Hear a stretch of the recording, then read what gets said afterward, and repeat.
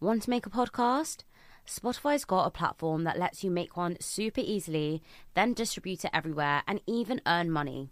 All in one place for free. It's called Spotify for Podcasters, and here's how it works. Spotify for Podcasters lets you record and edit podcasts right from your phone or your computer. So no matter what your setup is like, you can start creating a podcast today. Then you can distribute your podcast to Spotify and everywhere else podcasts are heard. Video podcasts are also available on Spotify, and when you want to take conversations with your fans to the next level, Q&A and polls are the best way to get them talking. With Spotify for Podcasters, you can earn money in a variety of ways, including ads and podcast subscriptions. And best of all, it's totally free with no catch. Ever since I discovered Spotify for Podcasters, I love engaging with my audience with the Q&A and the polls. And I also love the fact that I can upload my video podcast onto Spotify because I know my audience love watching it sometimes when they're traveling on their commute. I highly recommend you give it a try, and you can download the Spotify for Podcasters app or go to www.spotify.com/podcasters to get started. I remember in my 5th year, I messaged my dad and I said, if I don't cross over from the red to the green in this year, I'm going to shut the brand down. So I do feel that a lot of women, especially in India, when I've spoken to them, it's a little bit harder for them than it is for men. At the beginning, when they would come to me and I'd be like, men are going to be like this. You just really need to know how to get your work done. Don't be so aggressive. Don't be so assertive. That was such wrong advice. They were 100% right. My team inspires me, and the fact that I can actually work with so many girls, tell them that you can ask for a raise without them getting emotional, without their voices like shaking. And the only thing that I tell them is that you have a right to ask, I have a right to say no. They're still like, I'm his daughter, I'm her sister, I'm his girlfriend, I'm his wife. It's still all of that. We're actually fooling ourselves. Now when I look at myself, I'm nobody's anything. Shubhika. Yes, Shani. Welcome to Millennial Mind. Excited to be here. I'm excited to have you here. I can't believe the dates aligned. Yeah. And you're in London for like 5 days and you said yes to me. I'm very, very grateful. I was really excited to actually talk about it because there's so many people who reach out to me and they're like, we want to know your story and etc. etc. So I've never really done it this way before. Really? Yeah, so it'll be my first. Okay, thank you. Thank you for choosing me. So I want to start with your journey. So I'm sure everybody who's watching this knows that you are the founder of Papa Don't Preach, one of the most amazing brands ever, which is why I'm wearing this crazy pink outfit. Everyone who watches my podcast will be like, you never wear that. That's so on you. But I had to for you today. I'm so glad. Yeah, I spotted you from a mile away. So tell me, why did you start Papa Don't Preach? And tell me about the name. Is it really like Papa Don't Preach to me? I think it always is an extension of you whenever it is that you're starting a brand, you're starting a label, you're starting any project. There will always be a very personal reason attached to it. At least back when we started, when millennials started doing it, I think Gen Zs are a lot more analytical that way. Yeah. But when we did it, it was just very instinctive. So yeah, there was a lot of Papa Don't Preach in it. Because I'm also Punjabi and Papa is like a central, figure. Yeah. You kind of run away from it and you run towards it. So there was a lot of that. He's very instrumental in shaping who I am, who my sisters are, how we operate in this world, especially like in our work. So yeah, there was a bit of that. But mostly I knew that it had to come from music because I think that is common for most creative people.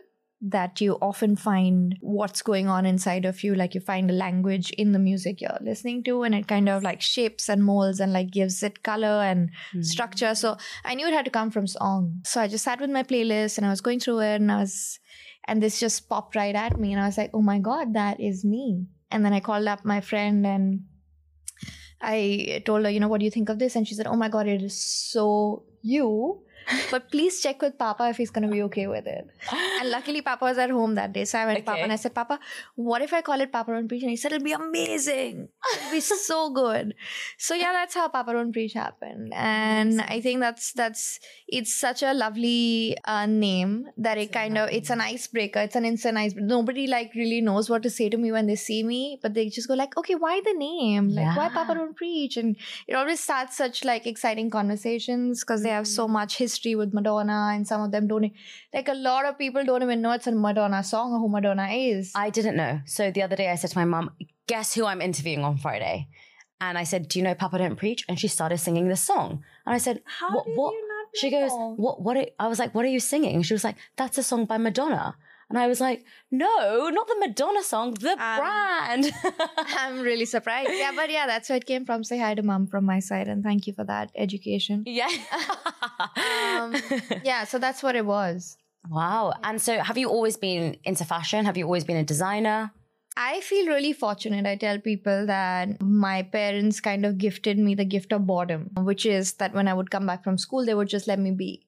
There was no rushing me to class A to class B to this class and sports, and then they would just let me be. And I think when you're getting really bored, the things that you instinctively attracted to or drawn towards are the things that you're actually aligned to do. So yeah, in those moments, I would be cutting up my brand new cargo pants. I really didn't care about my pants, but I wanted to cut out the pockets because they were a bag size, and I would attach a string and I would make bags out of it and try to sell it to my friends. Some of them really tried to even buy it. So it was very natural to me, and I see that in my sisters as well. Right.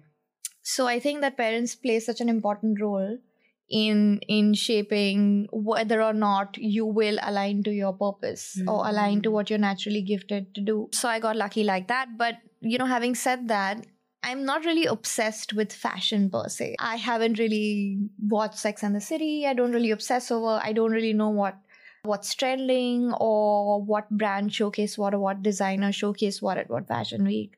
For me, fashion is just a canvas which I use to kind of express my creativity. Even when I finished my studies, I finished my 10th and my 12th and my junior college. I don't know what you call it here. But I didn't really go into fashion. I haven't really studied fashion. Right. Because I was I want to do 100 million things at that time because, I used to read so much. I wanted to be a lawyer. I wanted to do international relations. I wanted to learn horse riding. There was just so much I wanted to do. So I ended up doing mass media and specializing in journalism. Then I made a business acquisition, as I like to call it, at 19. Wow. Thanks to my dad again. Thanks to my papa. So when I was studying journalism, I really wanted to do evening classes or a summer course or something in fashion because I was drawn towards it. Right. And then this local boutique auntie came to me and she said, because I used to visit her often and obviously she must have seen I have a keen interest in aise banana hai and you have to do it like this. So she said, I need to sell my business because I need the money. So let me know if you're interested. And I went to my dad and he said, luckily he's Punjabi. So, right. He gets really excited by business. Okay. And he said, Joe, okay, give me a business plan and let's figure out how you'll do it. But your study shouldn't suffer because I was still in college. So that's how it happened. And he helped me make my first business acquisition. And it was for 60,000 rupees. At that time, it was a big deal for me. Okay. I don't know what the conversion would be. 60,000 is probably, is it by 100? So 6,000. Yeah. Yeah. So it was a huge deal for me. And I got one Master G, 2 tailors, and it was a 200 square feet tailoring shop, literally. So I would go to college in the morning and I would come back in the afternoon and sit at the tailoring shop. And I thought I'd learn on the job and I'd suddenly start making these beautiful clothes. But the reality was that I needed to pay rent and I needed to pay salaries. And I think at 19, you're just so naive about all of that. And in your school and even in uni, you don't really prep for what it really takes to run a business if you ever want to. So what I ended up doing majority of the time was just stitching petticoats and sari blouses for 100 rupees, 120 rupees. And then aunties coming in and haggling and saying, she makes it in 100. Why are you charging me 120? And I'm like, but I put this lace on it. I made it in satin, auntie. That is not cotton. I made it with love. And so I decided that I'm not going to interact with clients because that was really overwhelming for me, which was also a reason why I called it Papa Don't Preach. And I launched Papa Don't Preach as one of the first independent labels to start an e-commerce website in India where it was like made to measure and stuff like that. But this happened when I put a pause on my tailoring shop, finished my graduation, handed over my tailoring shop to a friend. I said, take care of it for 7 months. I came to London and did a really short course, which you can't really call a fashion course because you actually need 6 years to be able to be technically sound at fashion. Wow. So yeah, I did that, came back and I took back my tailoring shop and I expanded it, and I decided that India needed me because at that time, high street wear didn't really exist. In India, there was no Zara, there was no nothing. Right. And I came back and I told my dad, listen, like I went to London and there's just all these high streetwear brands and River Island was my absolute favorite. Okay. And he said, but why do you think other Indian designers haven't done it? And I was like, they've just not thought of it. And he was like, that's not possible. And I was like, no, they've just not thought of it. Like I have this brilliant idea. So again, that's really naive, So I launched it with like these flash mobs that we did, again, one of the first in India to do that, in like all these nightclubs inspired by Gossip Girl. And for 2 years, I tried to run it as a high streetwear label. Okay.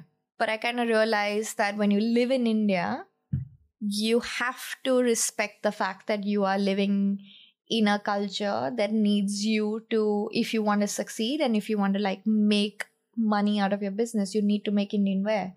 So that's why I kind of switched.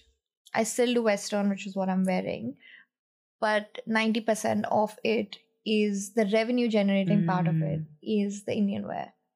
I don't know what your question was. I lost track. It's perfect. So one of the things I've heard you speak about in other interviews, and you say some people switch off at this point. Yeah. Right? Is when you say you were raised with privilege. Yeah. Now, I think I have a different perspective on this. You can never win with people because if you're raised with privilege, which we all are, by the way, to some extent, everyone has some level of privilege. Someone will criticize you and say, oh, well, only because your family provided you with support that you were able to do that, right? And some people will say, it's not really them, it's their family investing money, whatever. But if you did nothing, people would call you lazy. They would call you entitled. So when people are born into privileged families, which we all hope our children are born into, we all work hard. So our children, our future families, we give them the best of everything. So at what point what are people expecting, right? And you talk about this a lot. So I think my point was that people, especially on social media, they want to know the founder's story, right, as one that was really inspiring in a way that they were completely broke and they came up from nothing and then they built this and, then it makes sense. Then it's something that you can, pat on their back and say like, you did good and look at you. I think where this switch off is where you acknowledge the fact that, yes, I was privileged and I am privileged. I was thrilled that I was supported both financially, emotionally, in excitement and in enthusiasm by my family to do this. I think it's absolutely impossible to be able to do it without that. Having acknowledged that, a lot of people are privileged, as you correctly said. Yeah. The real question and the actual juice of the story really lies in what did you do with that privilege? Exactly. Did you build a business that now can support so many more and so many more families? We have 300 plus karigars and the extended families that now rely on the kind of business that I've built with the help of that privilege. Are you able to create the work culture that people are excited to come to work and say, look, I work here? Are you able to have an impact in the world, even if it's in the fashion world, the creative world, by creating products that are created intentionally, ethically, beautifully, thoughtfully? Yes.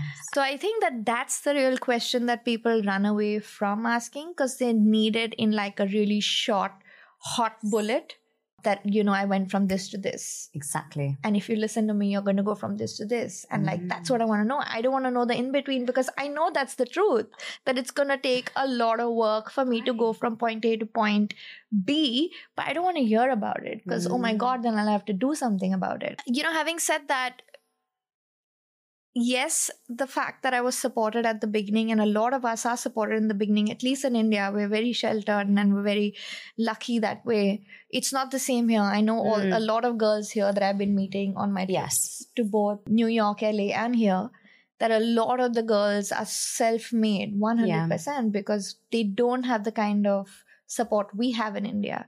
So I did get the start fund. You get that at the beginning. But if you are somebody who is very self-aware and a very responsible person, you will not be able to continue taking the money if your business is not working out. So I remember in my 5th year, I messaged my dad and I said, if I don't cross over from the red to the green in this year, I'm going to shut the brand down. And he tried to message me saying, no, I'm there and don't. And I was like, no, like, this is it. If it doesn't, then I'm not going to pretend that I can just continue doing this. So the first 5 years are so hard. And I wish I could have these conversations with the people who helped me reach here and get here, my friends who've been witness to me. And, I used to call up my best friend and I'd be like, Nisha, I have only 200 in my account and I have to pay kharchi. Kharchi is like you have to pay every weekly to your karigars. Oh. And we both would really laugh about it because it was just so funny that, people think we're running like these fancy businesses and this is the reality of it. And I just have so much faith in the universe that I'm going to get an order and I'll be able to pay off the kharchi, and it would happen. I would just get one client and I'd get that like 20,000 order and I'd pay off my kharchi. So I was literally going from like week to week to week to week and rent to rent to rent to rent. And I remember doing this exhibition and I had to pay rent that month, and I got, somebody paid me cash. And I quickly gave it to Lily, who was with me. So she joined me as housekeeping staff, but now she's my manager. Okay. Manager in terms of like my stock manager and things like that. I remember collecting it and giving it to her, and I said, "Bhag ke ja." And landlord, which means run. Run. The landlord is going to come and just give it to him. And so she ran, she put it in her purse and she's going and she's paying it. So that is the truth of it. And that's crazy. But that is the reality. And that is what makes it so exciting that today I can talk about that and feel so privileged by that as well. But it was how hard. Were you not scared? I mean, I was. I'm not going to lie. It's not that I wasn't scared. And I think it takes a lot of people supporting you and kind of building you up at every point and saying, it'll be fine. But there's a lot of resilience that you have to have when you set out to start a business, and a lot of faith. I just had a lot of faith that money will come and I will be able to make my payment. And it has happened. And I am like that till date, I'm getting teary. I just feel like that's such a crazy story, how you just didn't have the money to pay for your rent. Yeah. And people look at you now. And you said, and look, what's so fascinating me is you said for 5 years you didn't make money. Yeah, no, not at all. For 5 years. No, even now, there are months where our expenses are way higher than what we're getting, right? Because it's more seasonal if you look at bridal or Indian wear. So there are months, there are like 6 months at a stretch when we're not. But then there are 6 months when you do. In season time. So that is any business. And that's what I say, that if you're aware at every point and if you're engaging in your business at every single point, there is no moment in time where you will sit back and say, look, I've arrived and I've done it. Because every day is a challenge. And that is the nature of business. Yes. At whatever level. There's just no such thing as an overnight success. It doesn't happen like that for anyone. Impossible, yeah. And everybody probably looks at you now and thinks, oh my God. When I've told some people I'm interviewing, they're like, no way. Like, no way. And even me, I was like, she said yes? What? Oh my God, this is crazy. Yeah. Because people look at you now and they see your brand as like what you are now. And they assume you've done that in like 2 years, 3 years. Nobody knows the long story. But one of the things I want to touch on is, you're very vulnerable and very open for telling me just now there are months where expenses are higher than your cost. A lot of people wouldn't do that. And one of the things that I think we connected on initially was when you were talking about how people complain that your outfits is too expensive. Yeah. And this is a common theme that's happening amongst a lot of businesses. And I've heard a lot of memes and I've seen a lot of reels where people say, don't ask me for a discount. Don't ask me for the best price. The price is the price. If you don't like it, go somewhere else. Yeah. Talk to me about that. So I think that it's brilliant to be able to say it like that. But again, it is the same problem, which is that you're giving it to people in a bullet form, right? The truth is that would I today be able to afford Papa Don't Preach? Just, oh, I like an outfit and I want to buy it. Personally, would Shubhika be able to buy it? No. I would have to probably save up for it. I would have to plan for it. So the truth is that it is expensive. Yeah. But it is luxury. Yeah. And why it is luxury is because it takes around 20 karigars so many days over a week to finish one lehenga. And then that is just the embroidery part of it. And then it goes for stitching, and then it has so many processes. So something that is actually, if you go back to how when fabric is produced and dyed and shipped and packaged and then embroidered and then washed and then cleansed and if you go through all the processes, the product in itself is expensive. Right. Secondly, if you are paying more than fair wages, that is the added expense. Having said that, the product still probably is just 40-50% of the entire cost. Wow. It is the luxury, it is the brand that attaches the additional cost. And why that happens is because, so if today somebody wants to come and shop a Papa Don't Preach, and if I don't give them a store, if I don't give them an experience when they walk in, if I don't give it to them in the right packaging, if I don't put it on models, if I don't have it on Alia Bhatt, if I don't have it, the aspiration wouldn't be created. You wouldn't really want to own it. You wouldn't actually want to walk into the store, sit and say, listen, I wore a Papa Don't Preach. So you want the luxury experience. You want people to say that, look, I'm wearing a lehenga that Alia Bhatt probably wore, but you don't want to pay for that. You just want to pay for the product. And you want to pay for the product at actual product cost, which is just the product, not for the people who are making it, not for the people who are designing it. Designing a lehenga takes, I think, close to a month, which is IP, right? How long and how many people and how many designing hours, and then to actually be able to execute it, and how many masters and how many pattern cutters and how many people are involved and how many steps are involved in making that product. Versus going to a boutique where you're saying, there you get copies in half the price. But that's because they didn't have to invest in a team that thought of the design, that came up with the design, that made multiple corrections and changes. So of course you're going to pay half for it because they really did nothing. They just really lifted it off the internet and made a copy, And your 4K camera, as you said. Yeah. So you come into my shop with your 3 cameras on your iPhone. Yeah. You take my photo. Yeah. You leave, and then you claim it's a Papa Don't Preach outfit too. Yeah. Yeah. And okay, if you want to do that, you do that. I'm no one to judge you. But then you want to tag me. Yes. And then you want to say, look, I'm wearing a Papa Don't Preach when you're wearing a copy. And that's so unfair that you don't want to shop from me. You want to say it's so expensive. It's overpriced. Not just that it's expensive. I understand it's expensive. I understand that myself, because if I would have to buy it on my own, I would also find it expensive, because luxury is expensive, because it's an entire experience. It's an entire brand and an ecosystem attached to just more than just the product. But you say all that and then you tag us to let the world know that you've spent 3 lakh versus the 50,000 that you've actually paid. That's really unfair. And now you want to be associated with my brand? Yeah. I found that so powerful. Yeah. And then they actually respond by saying, oh, but I'll send you a receipt. I've actually shopped from you. And then, or they'll say things like, oh, I hadn't even heard of your brand. I just bought it from a boutique. So how did you tag me? So it's so frustrating at every level that at least have the courtesy to say, and there are so many brides who do copy us. We don't really go out saying anything to them. I'm saying don't tag us. Yeah. Don't try to, that's the least that you can do. That's so powerful. I remember seeing your stories on that and I just thought, wow, I can't believe people are doing that. Yeah. You're copying the design, you have the audacity to tag the designer, and then when you've asked them to take it down, they say no. And it's so funny because some wedding blogs actually take those pictures because the brides send them those pictures, right? And then we start getting orders because of the copies. And good. What do you do? How do you...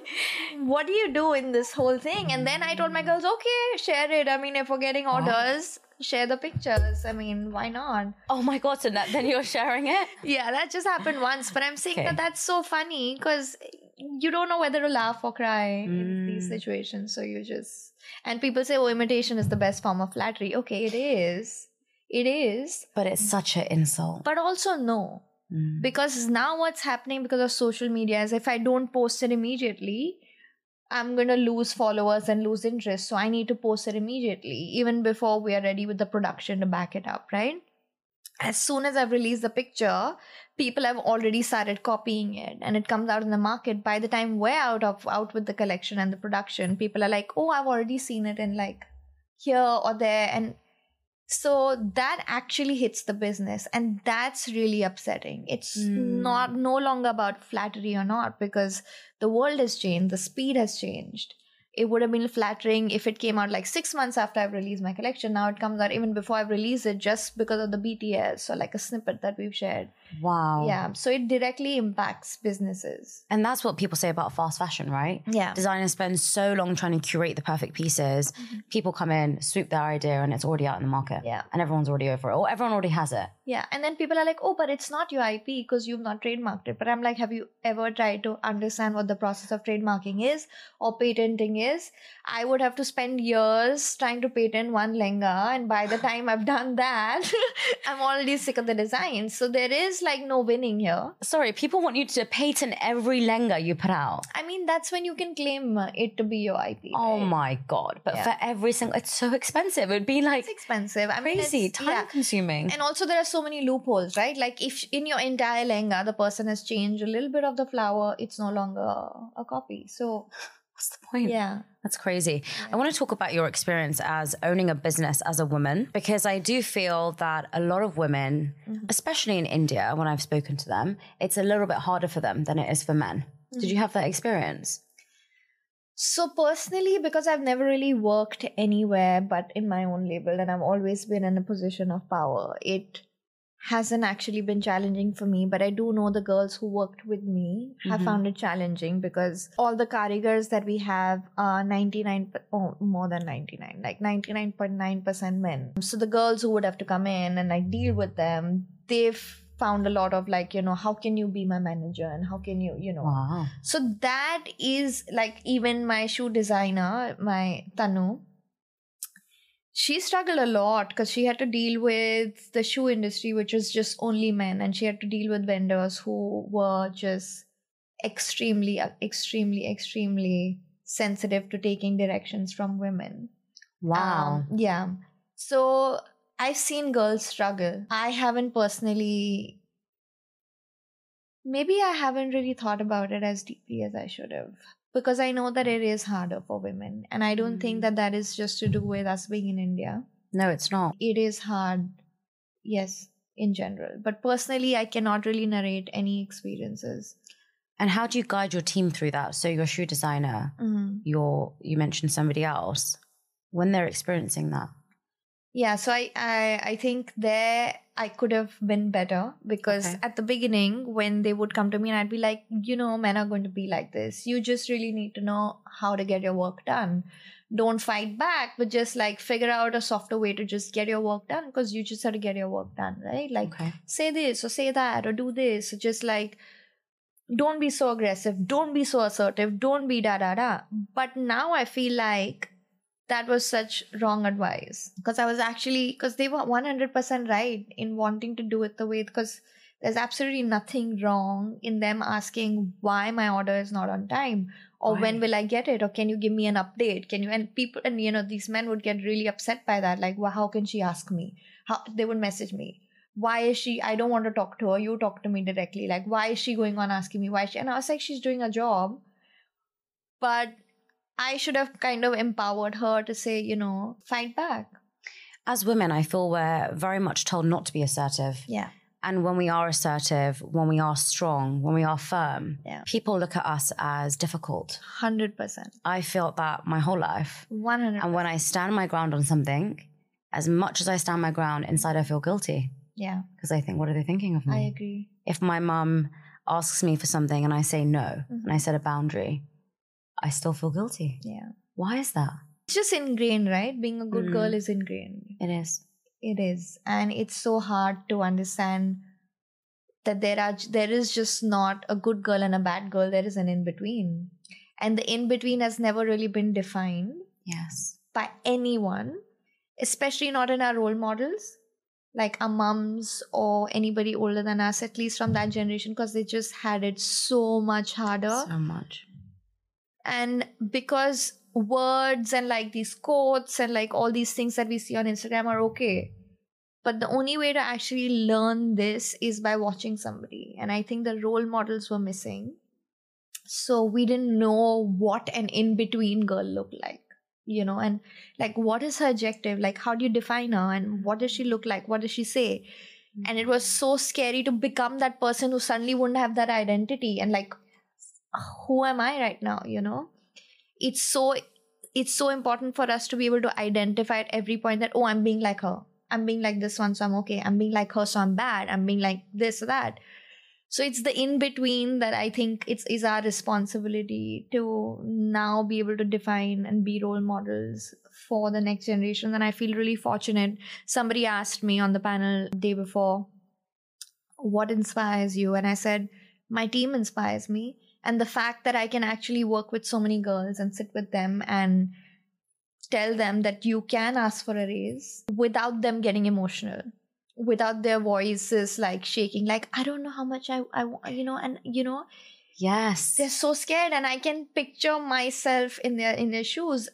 And the only thing that I tell them is that you have a right to ask, I have a right to say no. Both parties are equally empowered here.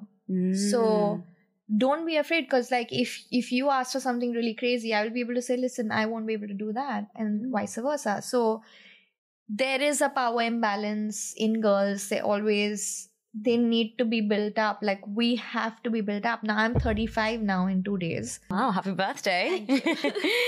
So, and I think what happened to me when I turned 30 was this kind of a realization that, oh shit, I don't know my identity in a very real sense of like, am I a good girl or am I a bad girl? Because there were certain decisions I was taking in my personal life that was just making me question that all the time. And this cannot be learned unless you are put in a position or a life situation or an experience where you're absolutely identityless. And the only person you can identify with is yourself. And then you're forced to look at like, who am I now? So I think that in your 20s, and that's most of the girls that I work with, luckily they haven't had life experiences that have put them in a position where they just only need to identify with themselves. Wow. They're still like, I'm his daughter, I'm her sister, I'm his girlfriend, I'm his wife. It's still all of that. Wow. And as long as we're doing that, we're actually fooling ourselves, because we're actually like losing so much time on just... And now when I look at myself, I'm nobody's anything. Same. So I have to really, really, really find who I am. And I think that's a journey that I'm on right now. I think that without the recognition that everything that I do is interconnected, I'm completely 100% interdependent, and there are people who are dependent on me and I'm dependent on them. That's not what I mean by when I say like I have to identify as me.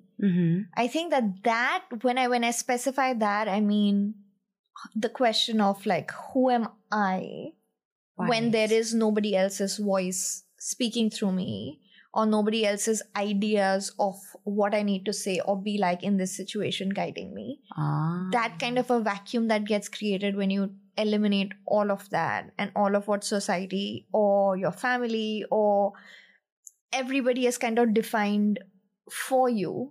And probably I've understood that as my definition through them. That's what I'm talking about. But I would not have been able to do Papa Don't Preach without every single person who's been a part of my journey since 2000 and probably, I don't know, 10 or before that, like when I was 19. People are so important. Definitely. You cannot do anything in a vacuum in isolation. Never. I'm not a person who can even design sitting alone. I'm not a person who can like think of a caption sitting alone. I need people to like bounce off my ideas. I need them to say like really funny or ridiculous things and me saying, oh my God, that's shit. Like, I can do it better, you know, even if it's for that. I do need people. You need people all the time.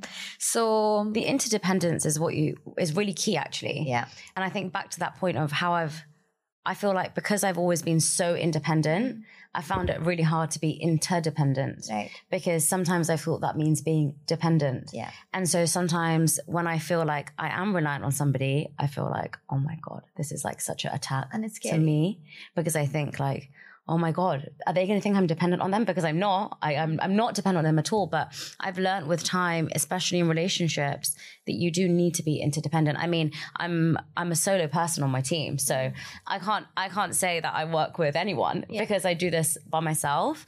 But I think when I do hopefully one day get a team and work with them, that interdependence is key. And I remember reading a book about it. Was say if there's a wall and you're standing and you're trying to look over the wall.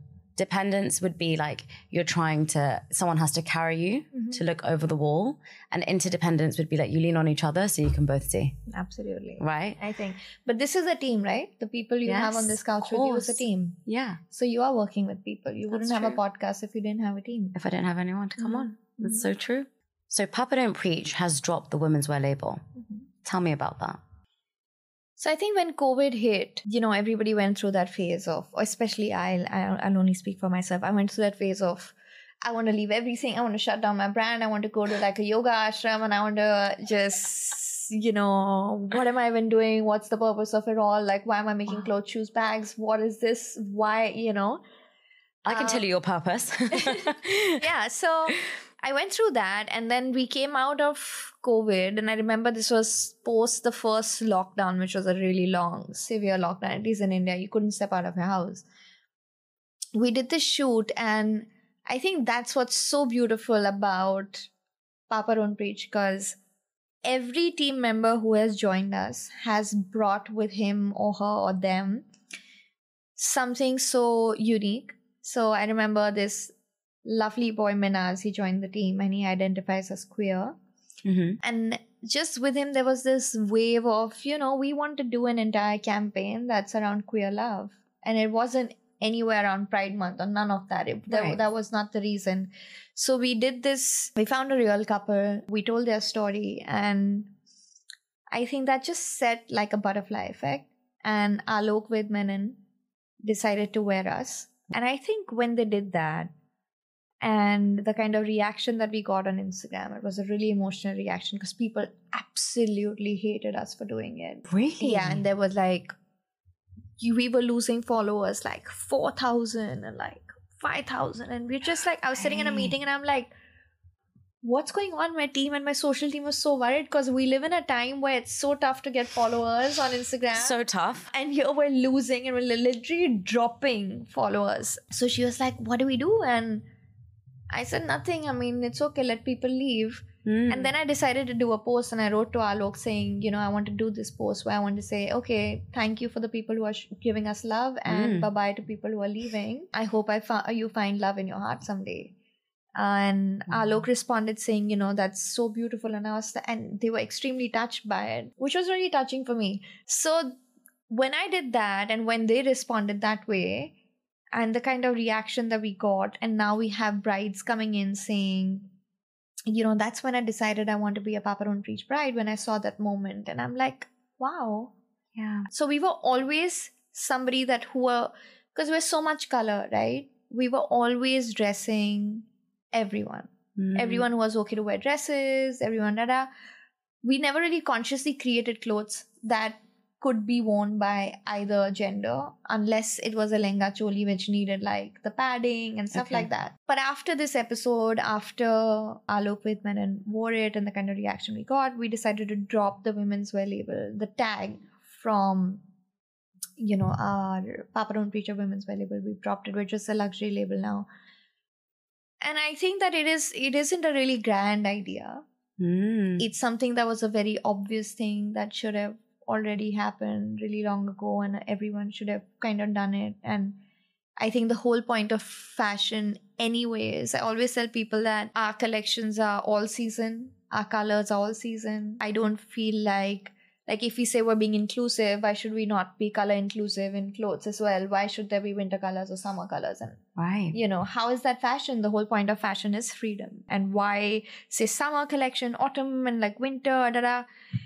So we don't do none of that. So we are very inclusive in that sense towards colors and cuts and silhouettes and stuff like that. So it was just a very natural thing for us to do, and I'm glad that we did it when we did it. I just wish we had done it earlier. And I think I met with Alok in New York and had a really lovely conversation with them. And I hope that we see a lot more people, do that with fashion, degender it, and just have fun with it and make it free again. Now, the last thing I want to talk to you about, unfortunately, I wish we could be here all day, is Papa Don't Preach in the metaverse. Yeah. Now, you are one of the very few brands, the only Indian brand that are in the metaverse. Yeah. What is the metaverse?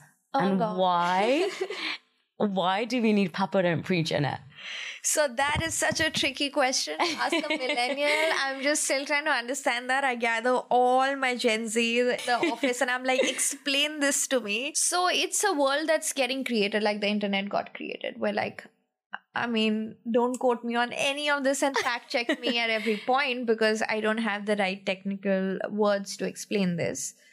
But it's a reality that is being created. I'm not going to get into the technicalities of it. I watched my nieces in lockdown. They were preteens and they've come out teenagers post-COVID. The entire time was spent on Roblox and like all these kind of games where the world is so real. They have best friends who are wishing them on their birthday, sending cards. They're meeting each other inside and they're going for like haircuts together in the game and they're going to...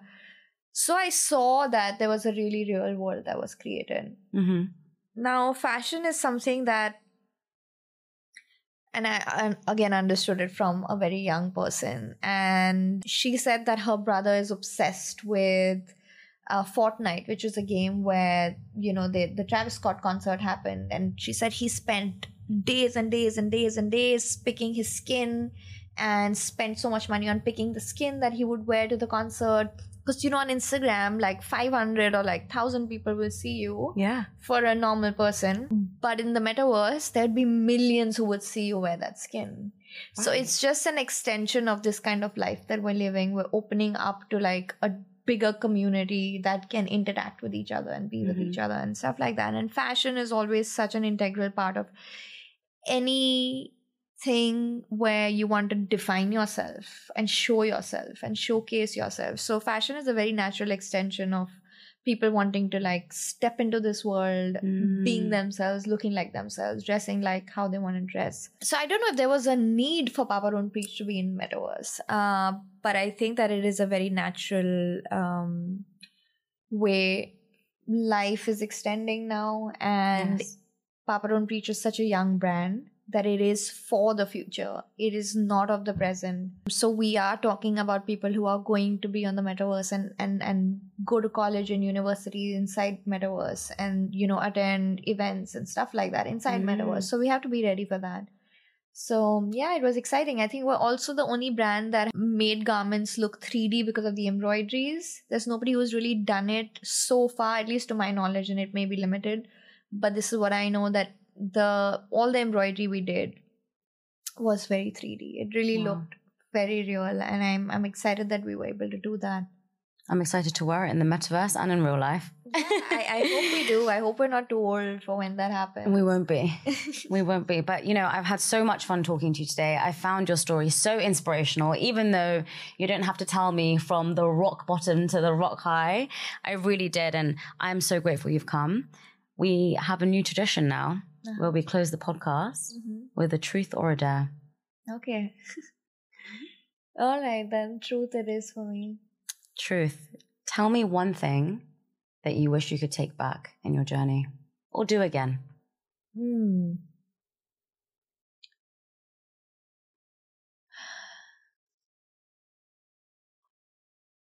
There is really nothing. But I mean, if I had to do it all over again, if I was a student of fashion, not in terms of like studying fashion, but I would definitely work under somebody. Okay. I skipped that step. I was in a hurry to kind of start my own business and like save India and bring like amazing clothes to India. But I think what that gives you is so special, and which is why it really hurts me that the younger generation doesn't want to do that anymore and doesn't want to like intern anymore and doesn't want to learn anymore. Because there's so much pressure on them. I don't know if the truth is a long answer. It's okay. Yeah. Because I think what's happening to the younger generation is that they're seeing so many like overnight successes on the internet that they're like, if they're not making it and if they're not like successful and traveling and like, you know, they're not successful. Right. They're not famous. And that's so unsettling. Like, oh my God, I'm just an intern at 23. Yeah, you should be an intern at 23. Even at 29 or even at 30. Yeah, I mean, you should be learning because it is the only time you can actually learn on somebody else's money and you're actually getting paid for it.